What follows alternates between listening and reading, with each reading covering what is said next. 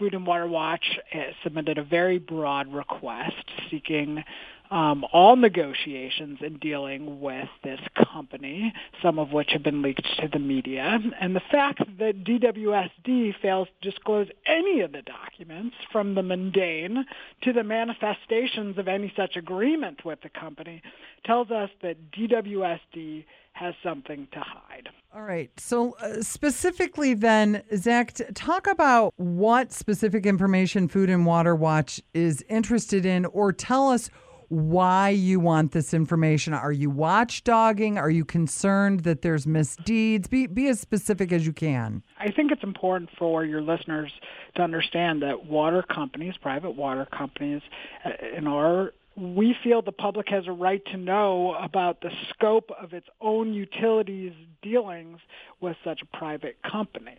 So we have sought records that reveal the utilities arrangement with this company, and the utility has refused to provide those documents. So we don't know what's going to be in the documents.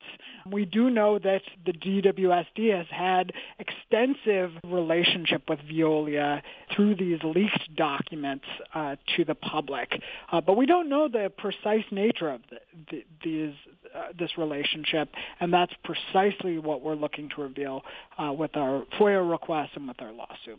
So do you believe then that DWSD is misusing public funds? They're certainly misusing public funds in failing to disclose its relationship with a private company. The public has a right to know. That's what the Freedom of Information Act is all about. Whether there's anything nefarious in this agreement, we just have to wait and see what these documents reveal.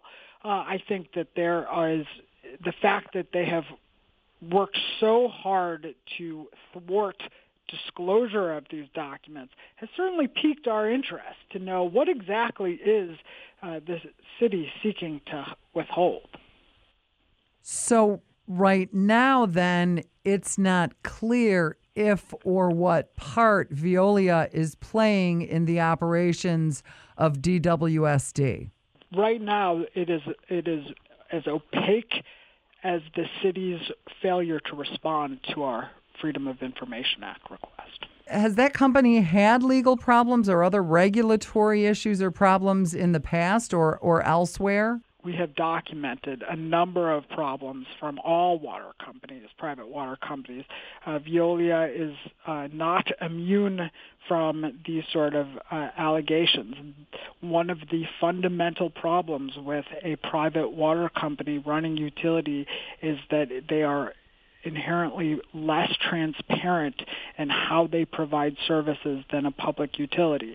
We all know in Michigan how important it is to know how exactly the utility that provides us a vital service like our drinking water, how its decisions are being made. And when you turn this over to a private company like Veolia, you're losing that transparency.